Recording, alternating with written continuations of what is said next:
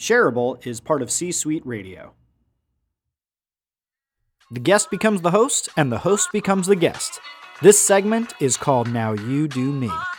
Don't make it weird.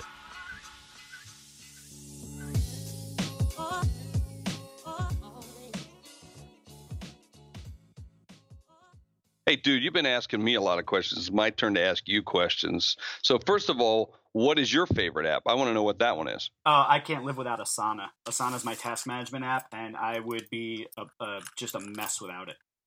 Yeah, see, I use the To-Do Cloud. I love To-Do Cloud. And then now I'm getting to the point where if I can't fit it on one sheet of paper, I don't need to do it. That's another one, right? Yeah. What's the best piece of things that you like about technology? Oh, God. I like that it makes me faster, and because I use it particularly well, I feel like it gives me an advantage. Because I learn how to use the tools, I learn how to use them better than the millennials do, and I get to show them a thing or two. So I love that, but I think if I were to just give you a quick second one, is that I love thinking about the implications. And for me, just the mental stimulation of considering what's going to happen when AI becomes sentient, or what happens when virtual reality becomes so prevalent that we just sit in rooms with headsets on. Things like that. I like to consider and think about the options. And it's one of the reasons I got involved in social media was I wanted to help be one of the people carving out what it would be rather than just sitting by and letting it become whatever it became. Well, let's talk about that implication. Let me go to the AI side. Do you have an Echo or Alexa?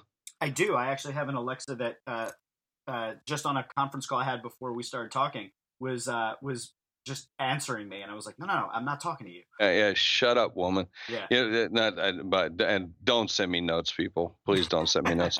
So, but yeah, which I have it in every bedroom, and I have it in both of our homes, and then I have it in the kitchen because it's really helpful in the kitchen. But what about the implications where it's always listening? Yeah, it's funny because there's that. The more that these devices and technologies know us, the more personalized they can be, and the more that they listen, the more that they can cater to us and give us what we need. But at the same time, that is an erosion. Big Brother. Exactly. Yeah. It's an erosion of our privacy. So what are the implications of that? I mean, either we have to accept that that's the way things are going, and we have to reorganize our expectations of privacy, or we have to fight against it, and that's going to be a really tough uphill battle because we've seen one thing: technology ain't slowing down, and has no plans to. Yeah. Well, do you think that people are willing to let the implications of that privacy concern go away because they get the benefit of, or the convenience? Are we just that bad about it? I just, honestly, I don't think people, and I hope this doesn't sound negative, but I don't think people have a choice. I think that what we've seen, if you just look at Facebook, right? Like Facebook makes a change, people bitch and moan, and then they go along. And I think that's just the direction and way things happen. Well, you always have a choice, right? I'm not saying that they don't. I'm saying functionally, if I'm being realistic about it, the general population is going to go along with it because the benefit to them outweighs the negative because they're not seriously considering the negative drawbacks of it. There's very few people that are really deeply thinking about these issues on a more, global scale of it. I think there's a few thought leaders that are really considering this, but the majority of people are like, oh, Facebook added a new feature, now everything's public. Okay. Yeah. So let me ask you another question. With all the technology, and since you love it, I love it, and obviously millions and billions of other people do as well, do you unplug from it? I plan digital detoxes as much as I possibly can. Like you, I work a lot. I work a lot more than a lot of people that I know. And it's really tough to disconnect. I used to enjoy a lot of things that were leisure activities that I now have anxiety and a little bit of hard time doing because of the need to write my book and to create more podcasts. But I really try to be conscious around planning time where I am unplugged and where I'm not being social. And even though social media is my business, when I go out with my girlfriend for dinner, I try not to be the guy Instagramming my photos. Well, that's what I was just going to ask you because you mentioned ex-wife. Now it's good to know you got a girlfriend. Yeah. But do you make sure that you don't pick up the phone? And I have a tough time with that. And so not so much that I'm addicted to it. I'm just trying to use every minute I possibly can. And when there's a lull in the conversation, I typically want to get engaged or do the things I've got to do. And so sometimes I have to have this explanation to my wife, who, by the way, scares the living crap out of me at 5'1", 105 pounds, and she's like half my size. But nonetheless, she's the boss. And yet, I find myself, justifying why I'm picking up the phone, so she knows I'm not just checking Facebook or I'm not just doing this. I'm actually writing a note about something she just said. So we have to establish what I call conditions of satisfaction around that, where we kind of negotiate. When we're together, this is the acceptable behavior, and this means you got to put it down, you got to put this away.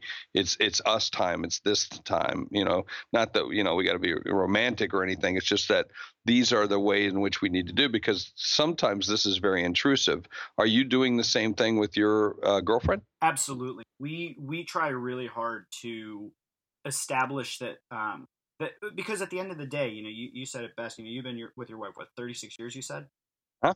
Yep. Yeah. So I plan to be with my girlfriend for the rest of my life. It's the same sort of thing. And I think at the end of the day, all of this technology is great, but she's going to be more important than that every time. And as a result, I have to make that conscious choice. And we talk about this, to set aside those technologies that are so addictive and give you that dopamine rush, and instead just practice just being with one another, quietly enjoying each other's company, having conversations, not losing that, and getting, trapped in our digital experiences when we have someone in front of us that we really like to spend time with. That's awesome. And some good stuff, good conversations. And what we learn from these kinds of conversations is, like technology, they're all shareable. That was so much fun. I can't even believe the guests that we get. I mean, can you believe the guests that we get? I can, actually. I schedule them. Awesome. Well done. Well, this episode for me was an absolute blast, and I hope everyone listening really enjoyed it. But now that we're in this fun little outro, what should people do next? I think they should check us out on iTunes. Definitely go check us out on iTunes, and when you get there, subscribe, drop us a review, and then what's that one last thing we want them to do? I don't know. Share the episode. Oh, that's right. That's right. It's in the name. So please share this episode, tell everyone you know, and we'll see you on the next episode of Shareable. Bye.